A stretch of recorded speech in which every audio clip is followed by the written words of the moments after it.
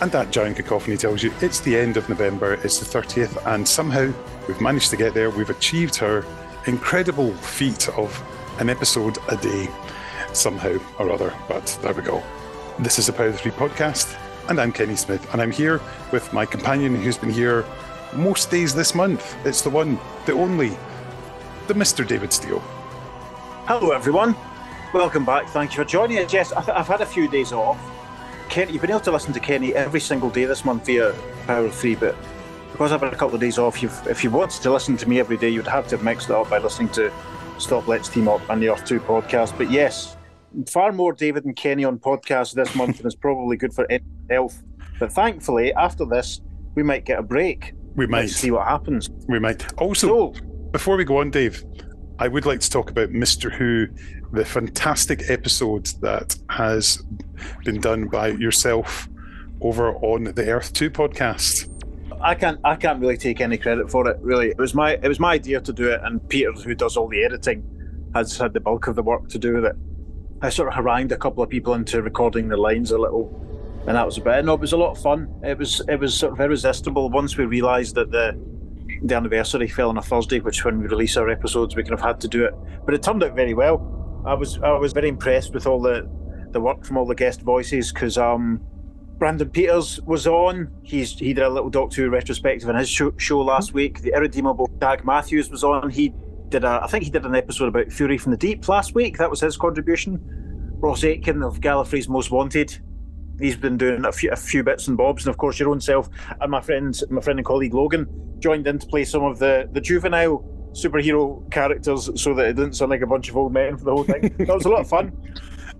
I've said in this in the past, I think there's a greater crossover in comic book fans who are Doctor Who fans as well, rather than Doctor Who fans who are also comic book fans. So I don't know how interested people would be, but listeners, it's worth checking out purely, if I say so myself, for my William Hartnell impression in the outtake at the end.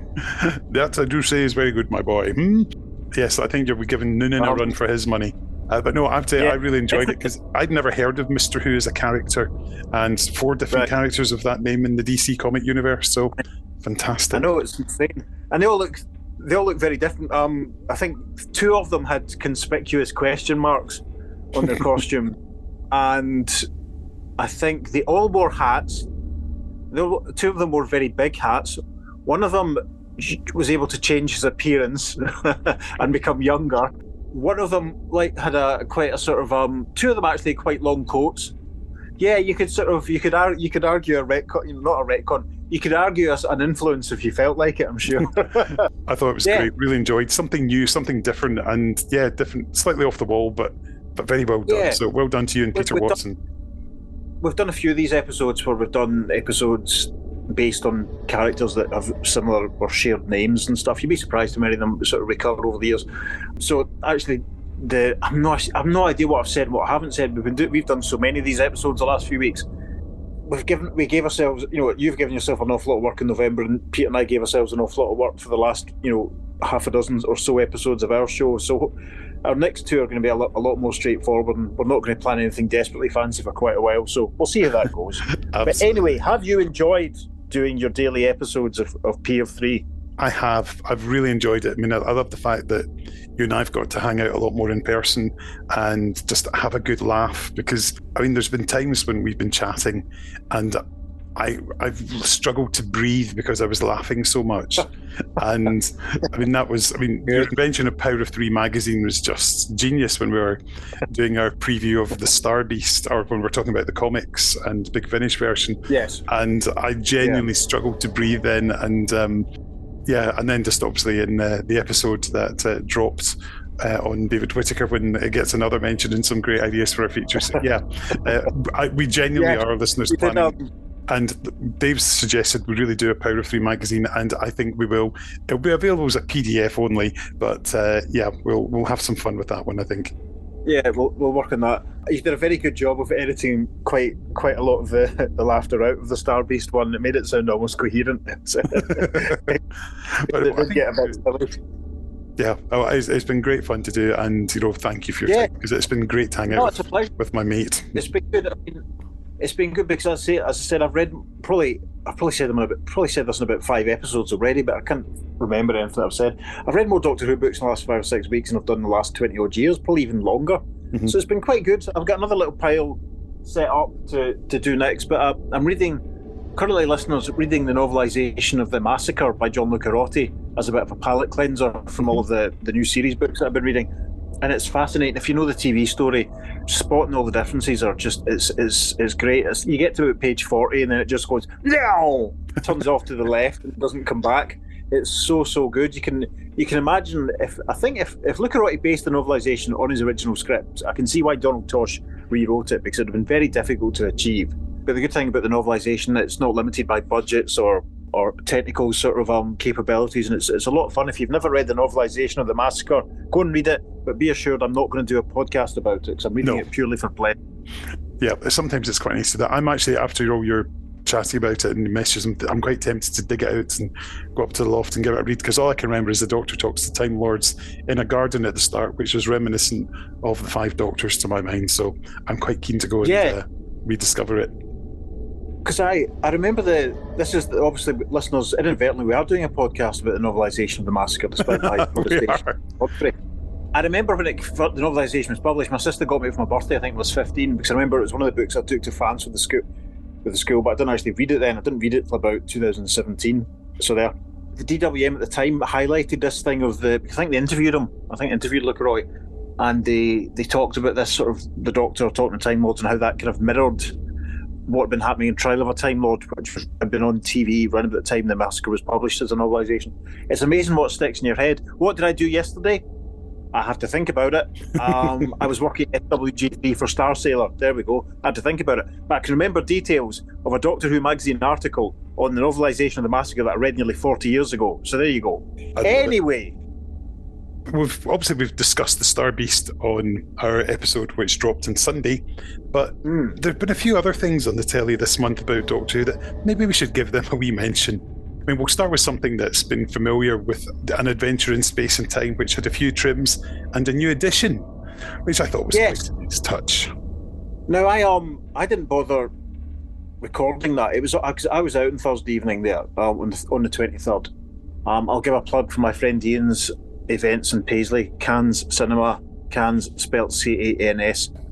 And I recorded, obviously, the Daleks in colour, which we're going to talk about in a minute. But I didn't bother recording An Adventure in Space and Time, so I thought, why should I? I've got it on DVD twice.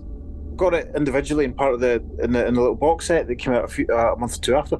So I was a bit surprised to sort of see all the discourse when I got home and see that people were complaining about cuts and then talking about this extra scene where they'd replaced Matt with Ncuti Gatwa, and I thought, interesting. I mean, this we haven't really talked about the Steph Coburn situation too much on the show. We've alluded to it a couple of times, but it's pretty horrific that had to happen. Did you watch the edited repeat then? Did you see it? I didn't. I just like yourself, I just assumed it would be exactly the same, so I didn't bother. But then, of course, it makes sense, because remember Mark Gatiss saying they'd shot that scene at the end so that Bradley could look over for future episodes. They could replace Matt with the then current Doctor. So that was quite cool. And I remember Mark Gatiss saying that, and it's pretty cool. But I wish I had recorded it now, because I'd love to see, because there's a lot of scenes from, remember, when they're trying to shoot the pilot, they can't get the doors to stay closed and all this sort of stuff, and you think, would it be coherent? How much would it have affected the story if they'd had to cut all this stuff out?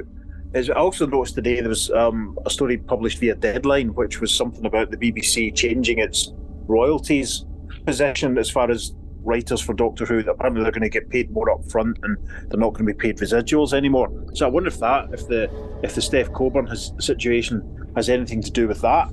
It'll be interesting to see what happens. I mean, I'm presuming it's the first, they haven't resolved things, because I've not heard anything said about the first story being available on iPlayer now, but it's all very unfortunate, really. But An Adventure in Space and Time, I mean, that's another thing that, 10th anniversary of that, and the legacy of that is still pretty huge, because David Bradley's still, he's become quite identified with the First Doctor as a result. It's interesting how that's still going on. Yep, and appeared in the final episodes of 2 Doctors now as the First Doctor. So yeah, it's interesting. Yeah, he does look, especially when he's got the makeup and stuff on, and he really does look like Bill. Yeah, I remember it I does. was watching the first time I was watching Twice Upon a Time, and just my jaw was on the floor at points because he was so good. Mhm. Um, yeah, God bless him. Long may his long and all who's sailing him. Hope he's with us for a long time to come. Absolutely. And we enjoyed celebrating 10 years of an adventure in space and time with another of our episodes looking at the making of the Daleks and Paul McNamara. That's right, which I listened to this afternoon whilst I was doing some housework, and that turned out very well. He was so Scottish; it was amazing. Yeah, I was killing myself. I was like, "This is great."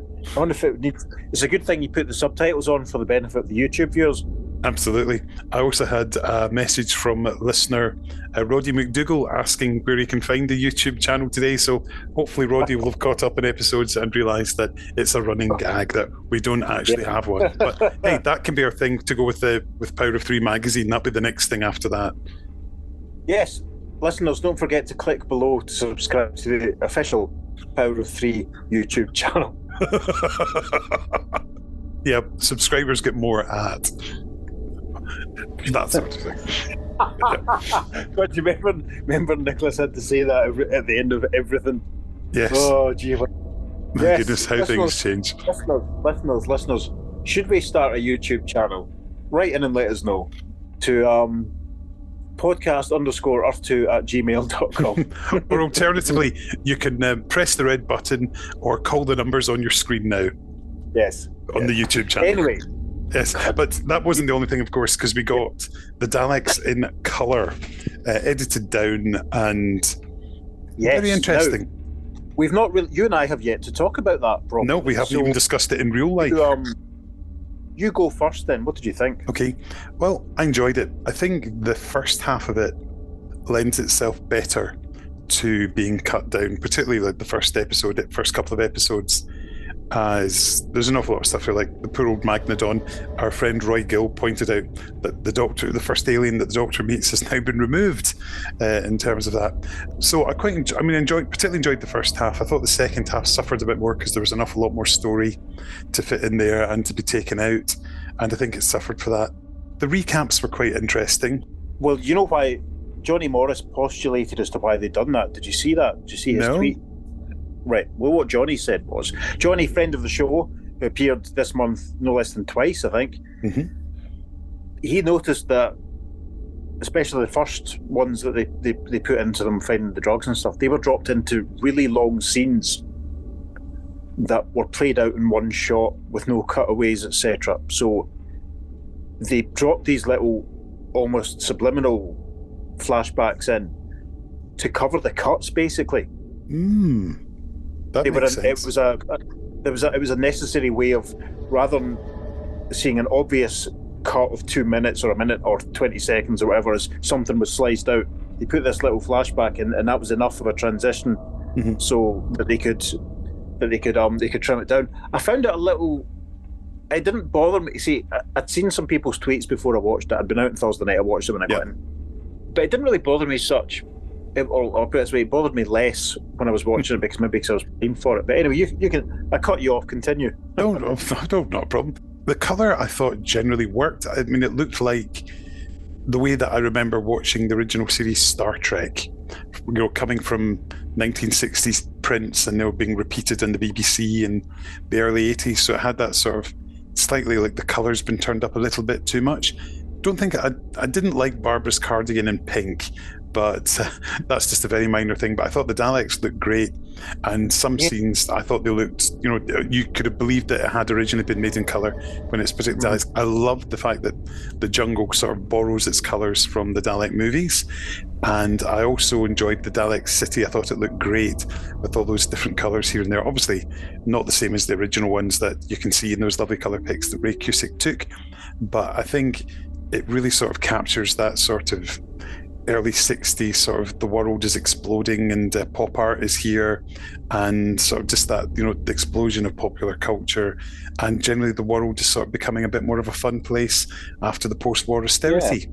And sort of the way that blending almost like the way that Avengers in colour, or in color, that's as in the Steed and Mrs. Peel Avengers rather than the superhero ones, and I thought it sort of tapped into that sort of mold as well, just to get its colour palette.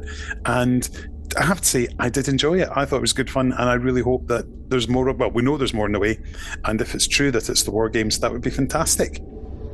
Yeah, I mean, I've got to say, when I didn't even read the article in DWM about it. Mm-hmm. I saw it was announced, and I thought, I've no interest in this. I was ambivalent at best, but I recorded it because I thought I'd watch it. And I've got to say, I got in Thursday night and I watched it, and I thought it was absolutely effing phenomenal. I thought it was stunning. I loved it. I was exclaiming as I was watching it that I was loving it. I'm blocked on on Twitter by one of the people involved in this production because I've been quite critical of some of their methods in the past. So if anyone's listening and wants to tell Benjamin Cook that I thought it was brilliant, that's fine. But I was stunned by it. The colours were phenomenal. It looked like the first colour episodes of Lost in Space, or yes, as you say. Some of it wasn't perfect. There was a couple of bits, obviously, when the colour seemed to be drifting a little bit over William Russell in particular, but that didn't really bother me. As you say, the jungles and the city especially looked amazing. The thing that struck me, that I'd love to be able to talk to someone about it, someone involved. Maybe we can get Benjamin Cook on. I doubt it. But, in all seriousness, they did a brilliant job. I was struck. I wondered how much of it was defined. I wonder if, how rigid they were. I mean, I felt at points even another 2 or 3 minutes would have helped the flow of the whole thing. I've seen the original Dalek story a good few times. It's not one I can recite like the Five Doctors or Time in the Rani or anything like that. But I know it pretty well, and I was sort of struck by the episodes that I noticed seemed to. I'm not going to use the word suffer because that I'd experienced the most cuts. The escape obviously was trimmed a fair bit. I loved how they took that whole lengthy scene of them getting out the cell and into the lift. I loved the way that was cut down so well, almost like a montage from something like a Guardians of the Galaxy or a Suicide Squad movie. That was done so well. And the expedition and the ordeal obviously both lost quite a lot. So that's why there was points I thought another minute or two just would have helped. I thought the ending was very abrupt. It sort of cut from Bill's speech to the TARDIS, the rendering of the TARDIS disappearing, which meant we didn't have Antidus sort of lamenting the fact that Barbara had gone, which is my favourite moment in the whole original story. I'll never forget her, he says, or something, and it fades through the interior of the ship. Obviously, their hint at a romance was retained, but not in as much detail as I would have liked. I was a bit gutted to lose that, but I was really impressed with how well it was done, because a lot of the time you really didn't notice what was missing.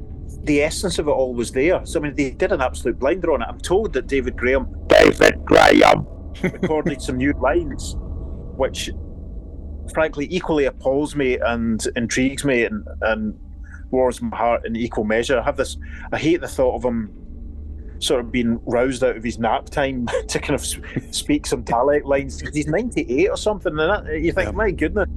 I couldn't tell you what the new lines were, but I was mindful, obviously, of the new sound effects, the ones we've got used to for the Dalek gun. They worked really well.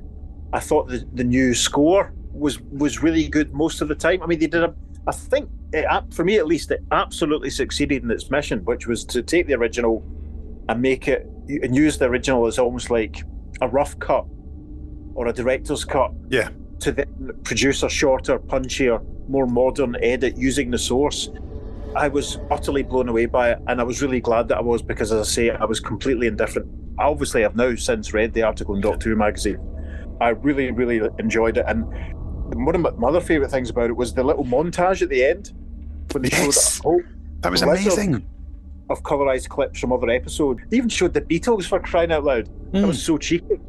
There's a great shot of Stephen and Sarah, and shots of Ben and Polly, and shots from Reign of Terror. There was tons of stuff, and that all looked amazing. So, and then they were very clever to finish it with a shot of Patrick. So it'll be interesting to see what they do next. I mean, it's interesting that they've talked about doing more without waiting to see how this one does. Yeah. But I tell you, I'm buying the DVD. I didn't plan to, but I'm buying. I'm going Blu-ray. Yeah, I know. I'm like yourself, Dave. I hadn't read the DWM article because I wanted it to be a surprise because I didn't want to know how they'd done it, what they'd done, or anything like that. Yeah. And so afterwards, I mean, that was the first thing I did after it finished. Went and read it. I loved the cloister bell when the TARDIS is failing to materialise. I quite like that. I thought that's that's a nice. It's subtle. It's not in your face. I was a bit feeling that one. But it didn't upset. I can imagine some people being upset by it, but I just kind of thought, right, that's a bit cheeky. But no, I mean, it was. I kind of want them to do everything now. It worked so well. That was the thing. Agree. It worked against all expectations, and I'm actually looking forward to watching it a second time so I can, get a proper run. Not a proper run at it, but just maybe the stuff that jarred with me the first time won't jar as much the second. Yeah, but it was great, and they did such a good job as well of condensing it and making it different enough from the Cushing movie that it didn't just feel like you're watching a Cushing movie with different actors. It works really, really well. Great points, Dave. I don't think I can disagree with the word you've said there. But I enjoyed that. And then, of course, on Saturday night, after Doctor Who had finished and Doctor Who new confidential thing was on, we got the secrets and the sex and scandal and stuff of Doctor Who on Channel 5. I didn't see that because I had to. What was I doing? I didn't see it on Saturday because I was recording the podcast reaction to the Starbreed. Yes. Right, but I was also recording all the Take That stuff that was on BBC Two as well. So I knew you would be. I haven't watched any of it. I've not time to watch any of it yet. Interesting. But no, I didn't bother with the Channel 5 thing. You said you recorded it, didn't you? Yes, I have now watched it. Right. I watched it while half asleep. Without giving too much away, what was your thoughts? Okay, well, there's some of the obvious things that make it in. The things you would expect, like the things like Sophie in Battlefield with the tank cracking. That sort of thing makes it in there. There's mentions of missing episodes and things like that.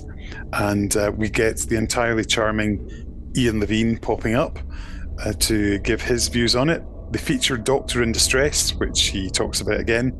And somebody proudly proclaims it as being the worst charity record of all time ever, which it is, because it's... I would just, listeners, the worst charity record of all time is Band-Aid 2003. Let's not forget. Oh, spare thought. I would rather listen. I'd listen to Doctor in Distress for 3 weeks uninterrupted solidly. Never listen to Band-Aid 2003 ever again. Or was it 2004? 2004, wasn't it? Yeah, that's one with this Dizzy Rascal. Dizzy Rascal. Fix Up, Look Sharp in the middle of it, and it was terrible. Best one ever, still the best Band-Aid ever. It's still 1989 because it's got Jason Donovan on it. And Kylie. And Bigfoot. I will take no further comment on charity records. Anyway, so yes, what else? I mean, was there anything about John Nathan Turner and Mr. Mash him when that book came out? Yes, J&T gets a few mentions about just throughout, as his stuff as producer, and when Colin Baker was unceremoniously removed from the role, but J&T was kept on. So yeah, there's a few mentions of him, and they do mention Richard Marson is on there, and the doable Barkers and stuff like that does get a mention. Right. But there's some interesting comments. Sort of, Richard doesn't identify people who he's spoken to, but he does point out they're at the current age of consent, but perhaps not the age of 21 as it was when J&T was producer. So a little bit of dubiety in there about Mr. Nathan Turner's proclivities with Mr. Downey. So it's not dwelt on, thankfully, because it's murky and it's quite uncomfortable viewing. But it's not dealt with too. They don't dwell on it. I've got to say, when I saw this programme was on, I kind of thought, no, I don't fancy that. I don't fancy that at all. I didn't think there'd be anything on it that I hadn't heard about already, to be honest. I mean, we could be really crazy, and I could ask you, do they mention this? Do they talk about so-and-so shagging so-and-so? Do they mention this? Do they mention that? But I'm not going to ask you because we're a family podcast. They do cover like the Bill Baggs videos with and it's got shots of Nicola Bryant and Colin Baker together in the sack. From Air's Own Solution. Yep, and it's got Summoned by Shadows. You know what? That's what our next commentary episode should be, Kenny. We should do the Airs on Solution. That is a brilliant idea with young Alan Cumming. That'd be that's it. That's decided. That is it. We are so doing that. I need to find a copy of it. I know it used to be on Amazon Prime. I wonder if I've it got it still is. VHS. Sorted. I've still got it in VHS somewhere. There we go. That's our next commentary for early 2024. Listeners, make a date with us for that one. Watch out for that. That's going to be good. That's going to be really good. We could do an interview with Mr. Briggs and and get him to talk about it as well. That'd be fun. Oh, we will. I love it. There we go. The Airzone special. Anyway, but yeah, come back to it was entertaining enough, and the fact you've got Sophie on it there, so it's got a bit of credibility. So it's not, and there's some fans on it who talk as well who I didn't recognise. But yeah, there's some there's credible people on there talking about things. There's no doctors, but yeah, it's entertaining enough, and it's not sleazy, which I was sort of worried about. That was my worry. That was my worry. That's good. That's good.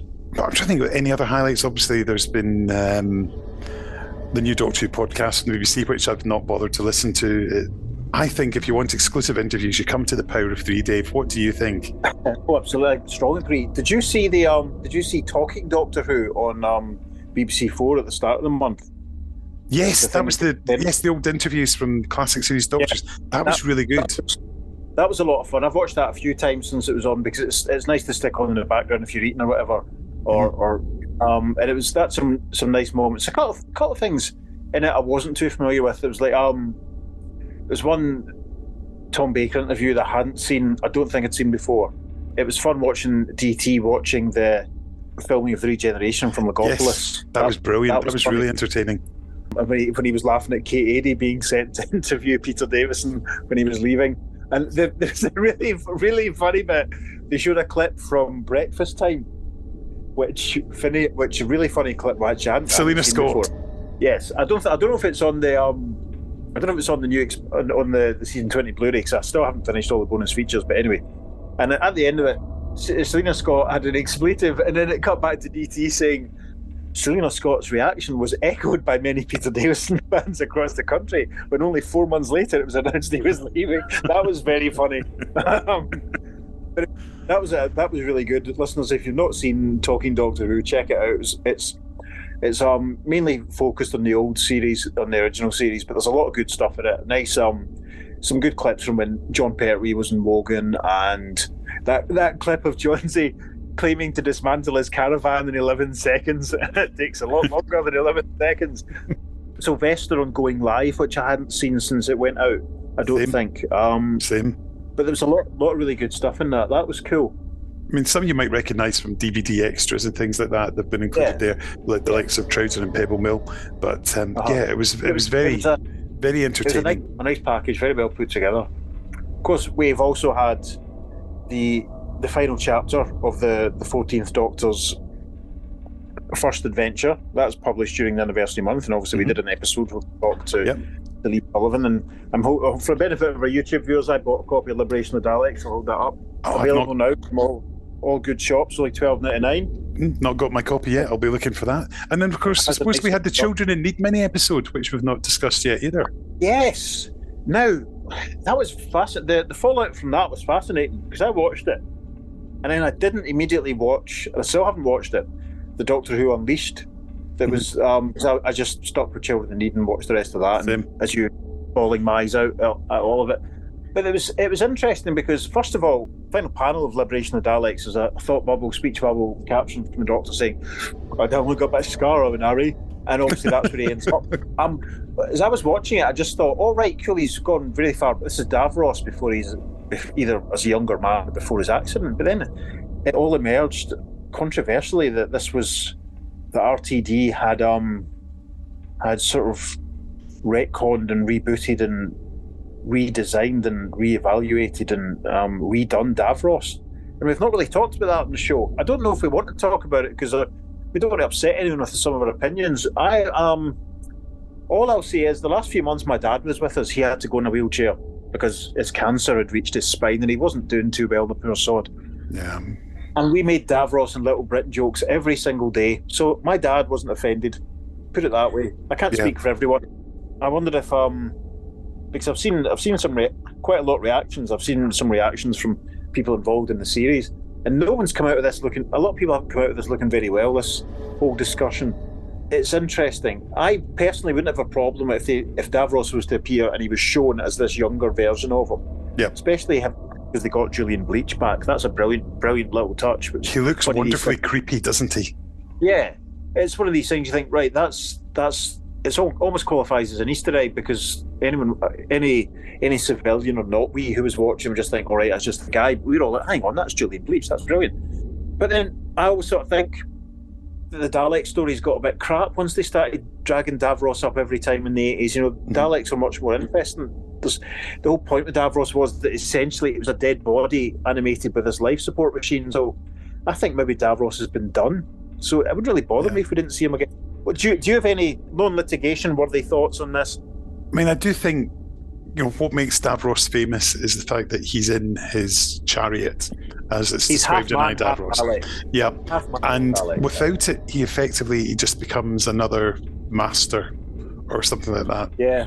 And I think that's the danger. But I mean, I can completely understand what Russell's done, but at the same time, I think that, Doctors, particularly recently, with Ruth Madeley arriving in the scene, positive portrayal of people with disabilities, and Davros is. It's a.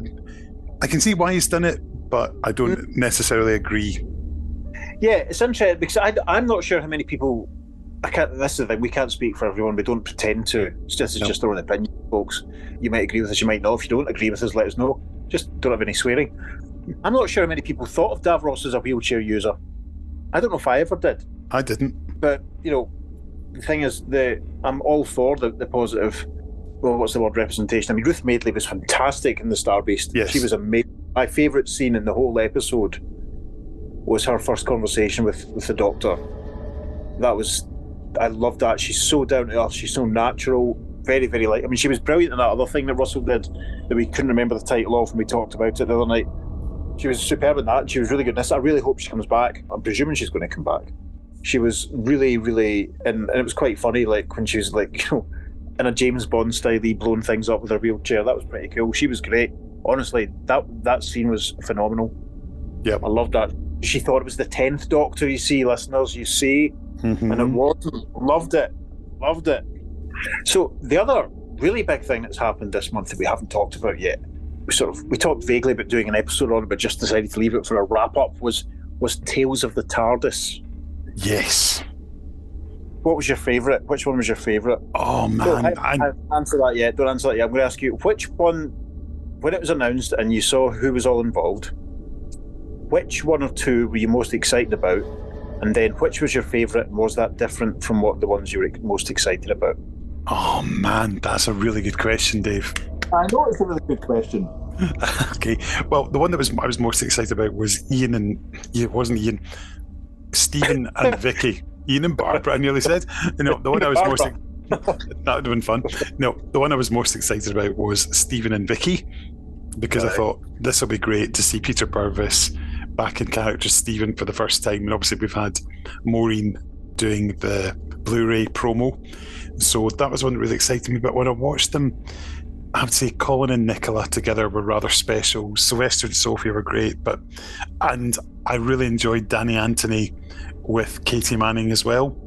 And because I thought they've got quite a sweet relationship, particularly given that she's encouraging him to go after Rani, because I always thought they were a great double act in Sarah Jane Adventures. But no, I'm going to settle with the Doctor and Perry, because it was just so nice to see Colin and Nicola together chatting and being nice to each other. That's very, very interesting. I mean, the ones that they were very canny, because the first sort of BBC announcement showed the photograph of the Fifth Doctor and Tegan and Colin and Nicola and Sylvester and Sophie and Danny and Katie. They didn't show Fraser and Wendy and Peter and Maureen. And the ones that had me choked before I even knew, realised where I'd be able to watch it was Maureen and Peter and Fraser and Wendy. Those were the ones that just because the last time Peter Purvis and Maureen O'Brien appeared together on screen as those characters was late summer, early autumn, 1965. Oh my God, that's scary. Fraser and Wendy obviously had the little cameo in the Five Doctors, but I thought Maureen especially, Peter and Maureen were both marvellous. Maureen especially, she just captured, that way that Vicky would sort of, it's very hard to describe, very hard to articulate. Vicky always had this sort of this air of, the particular way that she spoke was almost as if she was always accusing everyone else of kind of ripping the Mickey a little bit, and not really, and having quite a sense of, not wonder, but also the thing about Vicky was she was very, very clever, wise beyond her years, and Maureen just captured that perfectly. Peter wasn't as bewitching. I remember actually when he did the 5 Companions for Big Finish, which is a subscription freebie. Listeners, I would encourage you to subscribe to Army of Death so that you can get hold of it. I felt when Peter came back for that, it was very funny because he didn't seem to be playing Stephen, he seemed to be playing TV presenter Peter Purvis. But it was perfect. It really worked because Peter Purvis, the presenter, is very, very precise, very prepared, very, very, very spot on. And you thought, yes, Stephen would be like that because he's been an admin, he's been a king, he's had all this stuff to do for years. And what I liked about this one was that it didn't really contradict anything that they've done with those 2 characters in the Big Finish Companion Chronicles. I've been evangelical about everything that Peter Purvis has done for Big Finish in the podcast. The next time there's a sale, get his Companion Chronicles, get his early adventures. He's phenomenal. The Fraser and Wendy one tickled me. That one was more of a hug. Yes, good. That's a good description of it. When Jamie said, his line about having 5 daughters all with hairier legs than him, that made me laugh because that's the sort of thing that people's grandpas used to say in Scotland. That was lovely because the War Games is still devastating. Anytime you watch episode 10, it's devastating. And that was really nice. I have to say, I felt the Danny and Katie one started well, but descended into absolute mawkishness. It was a bit corny for this cynical old man.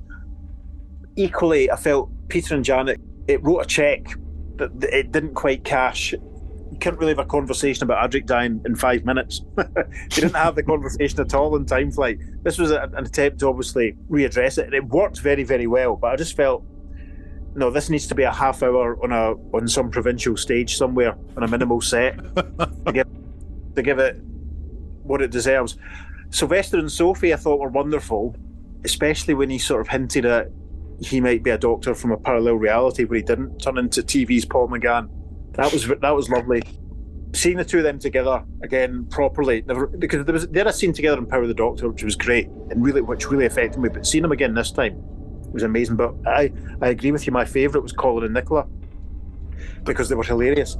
Nicola looked incredible. Colin looked nothing like, absolutely nothing like the Doctor. But it didn't matter.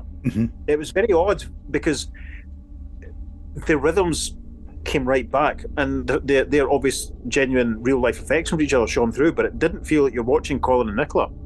It undoubtedly felt you're watching the Doctor and Perry. The little bit of business they had when they were going for their hug, and they went, oh, we're going this way, oh, no, we're going that way, round the little small Jodie's TARDIS campfire on the floor. That was glorious. I was surprised at that one being my favourite. And that's the thing. That one kind of contradicted some stuff that Big Finish have done, and the Sylvester and Sophie one maybe contradicted some BF, but then Sylvester's line about alternate realities or whatever, or timelines and stuff. So, it didn't really matter so much, but they were all very, very special.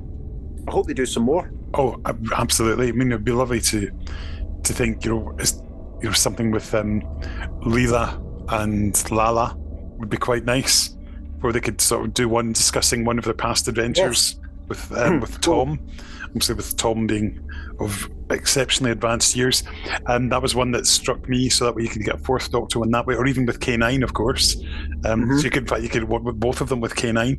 And very well. It'd be nice if you could find a way to do a McGann one, even if it's. Oh God, no, I'm not even going to go and speculate about shooting like a short, like another Night of the Doctor type. Shoot it over 2 days and do a mini adventure with Sheridan or Nicola Walker. The rumours about him in a Disney series are not going away. They bubbled up a couple of weeks ago. Yeah. I don't talk about them on the show because and I remember you got in touch with someone that might be involved directly and asked them, And when they replied in the negative, I was convinced that this just meant they were contractually obliged not to tell you. But that rumour is not going away. If they've got any sense, they'll get him and Nicola Walker, quite frankly. Sheridan. Or Sheridan, I suppose. Thank you. That they could. Well, I don't know, because Lucy's dead. No Don't say that. I mean no disrespect. But, Nicola and Paul have been working together already anyway. It'd be dead easy. They don't even need to change their costumes. True. It'd be, something, I'd love to see something with Louise and Lala that has them on Gallifrey or something, but doesn't contradict everything BF have done. Yeah. I'd like to see something with Mark Strickson. Oh, of course. Anything with Strickland's good. Maybe Turlough and the Doctor, maybe. I don't know. But I'm not really sure what else, because obviously we know that Bonnie's coming back. We know that Melanie's going to be in the TV show again. Aaron Collin would be a good way to frame Terror of the Vervoids with the new edit from the Blu-ray. Yeah, that's true. That would work very well. That's a good shout. You should suggest that to someone. Maybe they could have the final confrontation between the Doctor and the Valyards and get Michael Jason back in. I can't do his laugh. But I would say generally the iPlayer content has been superb. Just getting these old episodes there, and you're getting Invasion of the Dinosaurs in colour, and pretty much all the stuff from the DVDs and the animated stuff in colour, which obviously what Russell wants to keep the kids interested rather than the black and white versions. Yeah, and it's lovely just having it there at the touch of a button. Quite a few people I know IRL have said that they've been dipping in and out and stuff. So hopefully it's going to work. It's been a very interesting sort of time. I don't think anyone expected everything to get stuck in iPlayer. I don't think anyone expected Tales of the TARDIS. So it's, there's been more rumours again at the weekend about what the first spin-off series is going to be. So hopefully we'll find out some more about that. But hopefully not for too long. I'd like to know exactly when Ncuti's first series is going to be on properly. And we've still got 2 more episodes to go. But obviously one of our early episodes of our listeners, we talked about the new B&M action figures. And I've since got hold of the set from Remembers of the Daleks. And oh my goodness, the 15-year-old me would have killed for these. Hopefully Al will be able to come back to us before too long and talk about his next set of figures. But listeners, if you're looking for them, the B&M near the Gorbals in Glasgow has hunters, as we say up here, hunters of the Daleks. So go and check them out if you can. Also, Dave, I can reveal exclusively to your good self, and of course the listeners, that I have actually spoken to Al for an episode in the run-up to Christmas. Oh, excellent. That'll be good. I was going to be telling us about the various Christmas-related action figures that came out and those that didn't. Superb. Well, I look forward to it then. The other main thing for the anniversary we haven't really talked about, we did an episode which I thought turned out given that we had a slightly fractured recording process for it, worked out very well. Was I think we did our Destiny the Doctor review. Mm-hmm. That worked, excellent work in sticking that together and getting interviews and seamless. Listeners, I challenge you to guess if you can spot when recording was interrupted on that episode and when we picked up again. You will not be able to work it out because it was seamless in the edit. The other thing was this year Big Finish had Once in the Future, yes, as the contribution to the anniversary celebrations. We should probably talk about that briefly. What's your overall thoughts on it? I mean, I think it's a great concept. In fact, you've got the Doctor going through his various regenerations, and it's a bit effective. I mean, I remember when Matt Fitton first told me about this about 3 years ago and summed up to me, and I said to him, "Oh, so it's a bit like Dimensions in Time," and he sort of gave me a glare. But then he said, "Well, yes, a bit, but done properly." And so you can't improve on Dimensions in Time. It's perfect, as Tom Harris would tell you. It's been a very interesting bunch of stories. Some interesting mixing and matching of Doctors and companions and settings and villains. I've really particularly enjoyed the Sylvester McCoy episode. I thought that was really good fun, very entertaining, and then lovely to have David Tennant in there as well, meeting Missy. Yeah. And I think there's that Scottish energy between them was hilarious. Uh-huh. I was very mixed on it. There was some that I absolutely loved and some that I absolutely hated. I'm not going to get specifics of the ones I disliked because that wouldn't be fair, but my favourites were actually, surprisingly, the supreme randomness of the Sixth Doctor teaming up with Jackie Tyler and Lady Christina. That worked. I could not believe how well that worked. Lady Christina and Jackie deserve a spin-off series on the iPlayer or Disney Plus. Quite frankly, why they didn't have them on screen together at some point before, long ago. Because Jackie should have been on that bus, frankly, but she couldn't because she was in a parallel universe, wasn't she? Yes, but right. She should have been on it, but she obviously couldn't. Maybe parallel universe Lady Christina could have some adventures. I don't know. I'm forgetting my continuity. I also really like the Tenant Missy one. I'm not Missy's biggest fan, as everyone knows, but DT did a great job of just sounding like that proper youthful 10th Doctor. I wasn't a fan of the first one. It felt to me redundant to have the 4th Doctor reconnect with Sarah Jane Smith immediately after he dropped her off, because it undercut School Reunion completely. I just did not see the point of it, because it was obviously in the Doctor's timeline. It was long after Hand of Fear, but obviously before School Reunions. For me, it was a temptation too far. They should have resisted doing that one. I think it was trying to do something that School Reunion had done already, but done better. And it just seemed pointless to me as why they would do something. I mean, I suppose there was a resonance because you had Tom acting opposite Elizabeth's daughter. That was quite nice, but to me, it didn't really work. There was one other one which I thought was terrible as well, but I'm not going to mention it because that wouldn't be fair. The other ones, I enjoyed them, but like a lot of people, I'm getting a little tired of the mix and match approach. I hope I don't offend anyone when I say this. It's getting done so often now that it's stopped being a novelty, and I think they need to try and rein it in a little bit. I think they need to be a little bit more disciplined. I don't know.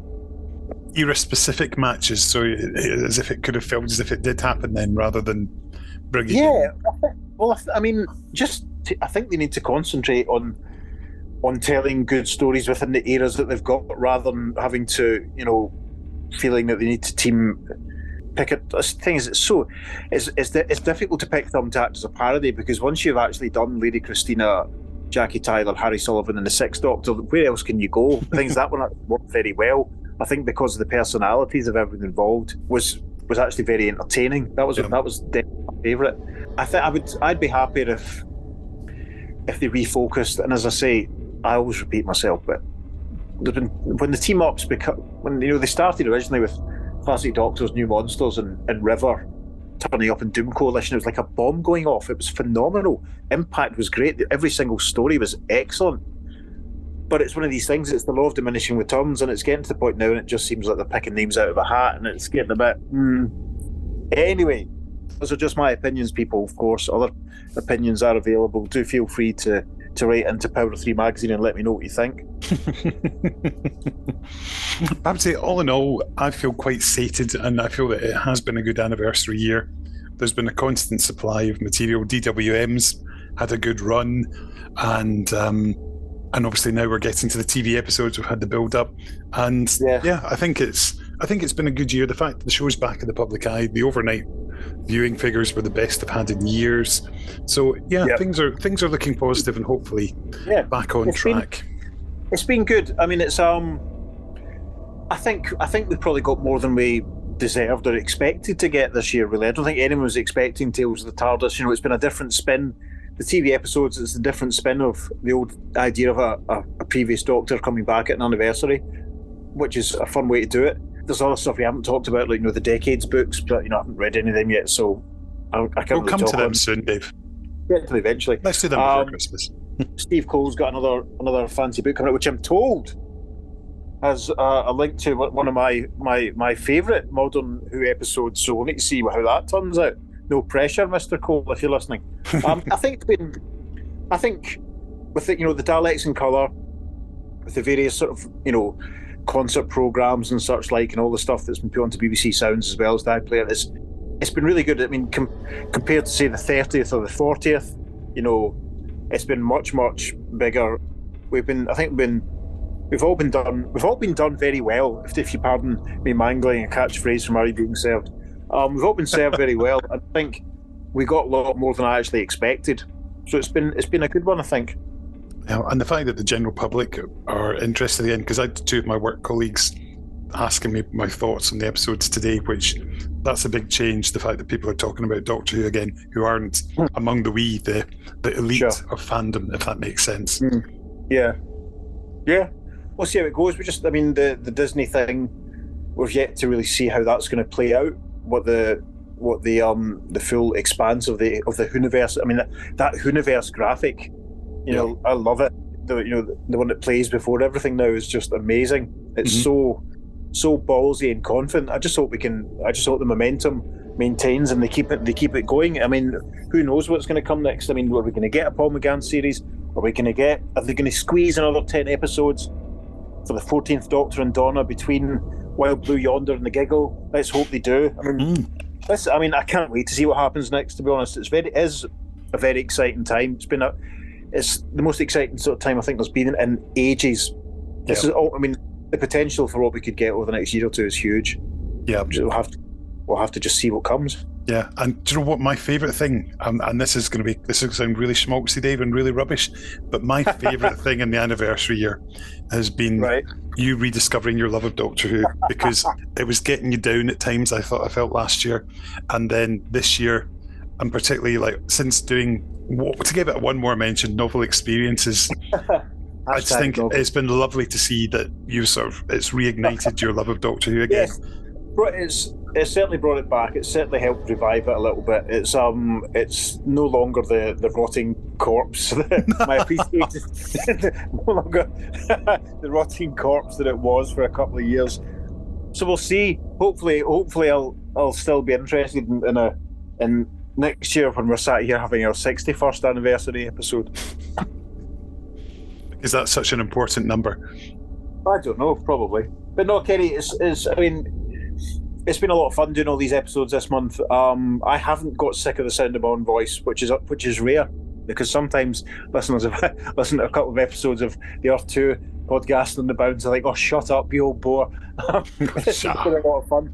It's been. I hope for the listeners that we've kept it interesting and there's been enough variety across the month, and maybe listeners, hopefully it's encouraged you to do some reading and dig out some of the books that we talked about and what have you. We've got some early plans, maybe doing another run where we talk to some authors and stuff, or talk to some of the authors we had on before about different books, maybe depending when the new series is going to start and how much time we have to do the reading. Ideally, I'd be able to do some more reading before we talk to the authors so that I can feed some questions and read some. I think one of the best things we did was get Simon Messingham on the phone. Yes, that's also one of our most listened to episodes. That was a lot of fun. It would have been nice to, if we'd phoned Danny Blythe as well and said, was it Cheryl Cole or was it Victoria Beckham? And of course, he confirmed in his tweets that it was Cheryl Cole, so I was right. That was good. I took a great pleasure in sort of defining, what's the word? Divining what was going on there. But no, it's been a lot of fun. I hope we've kept it fresh, and hopefully the listeners have enjoyed it as much as we have. Well, I know I definitely have it, and again, a big thanks to you, because it's been a really good, fun month. Even though we started these interviews back in July when we first had this idea, and then recording what was it? Early September when we did or mid-September when we did the first bunch of links for this for Chris Willis's. I remember we did the links for the Sorcerer's Apprentice, and I was half dead. Kenny had dragged me around Queen's Park on a Sunday morning when I'd got in very late the night before from doing a beast of a shift at the QMU. So I was half dead. But some of the other ones, I think the later ones worked very well because we recorded them together in person rather than, via Zoom like we're doing tonight, or even just sat in the park. It made them a little bit more lively, I think. So hopefully that was a bit more enjoyable for people. Yeah, well, at least we know how we're doing them next time. Absolutely. I think our record listeners was, I think we did links for 4 episodes in one day. Yes, that was good, but knackering. The same day that I recorded 2 full episodes of the Earth 2 podcast with Peter. So yes, like I was saying, so you've been on your 30 episodes of Power of 3 this month. Yeah. I have worked out I've been on 26 episodes of Power of 3. Is that right? Yes. I've been on 1 episode of Opal City Confidential as part of Starman podcast, as part of Stop Let's Team Up. So that's me at 27. And I've been on 5 episodes of the Earth 2 podcast. So if you had 32 days in November, listeners, you could have listened to Dave Steele on each of those days. And dear God, if anyone has, God bless you. And thank you too. So Dave, I think as we approach the end and the moment has been prepared for, I think it's only fair that you have 100% got the final say on what we play out with today to mark the end Well, of our celebrations. well, what I would have suggested you used during the intro to today's episode, which went out. I'm recording this on Monday, so I was going to request the Eric Winstone version of the theme music because it's my favourite. So, failing that, let's just finish with the Kevin McCulloch end titles from the Sylvester McCoy era, because of course the soundtrack to Time in the Rani has just been released over the last few days, and we might be talking to someone else who was involved in Time in the Rani very soon. So that's probably a good little what's the word? Aperitif, is that right? Yeah, a could be taster. Yeah. Yes, that'll do. Right, listeners, thank you for sticking with us. We'll be back very soon before you know it. Absolutely. Here's to the future, Dave. Oh, I see what you did there. Absolutely. Bye, folks. Bye-bye. See you later.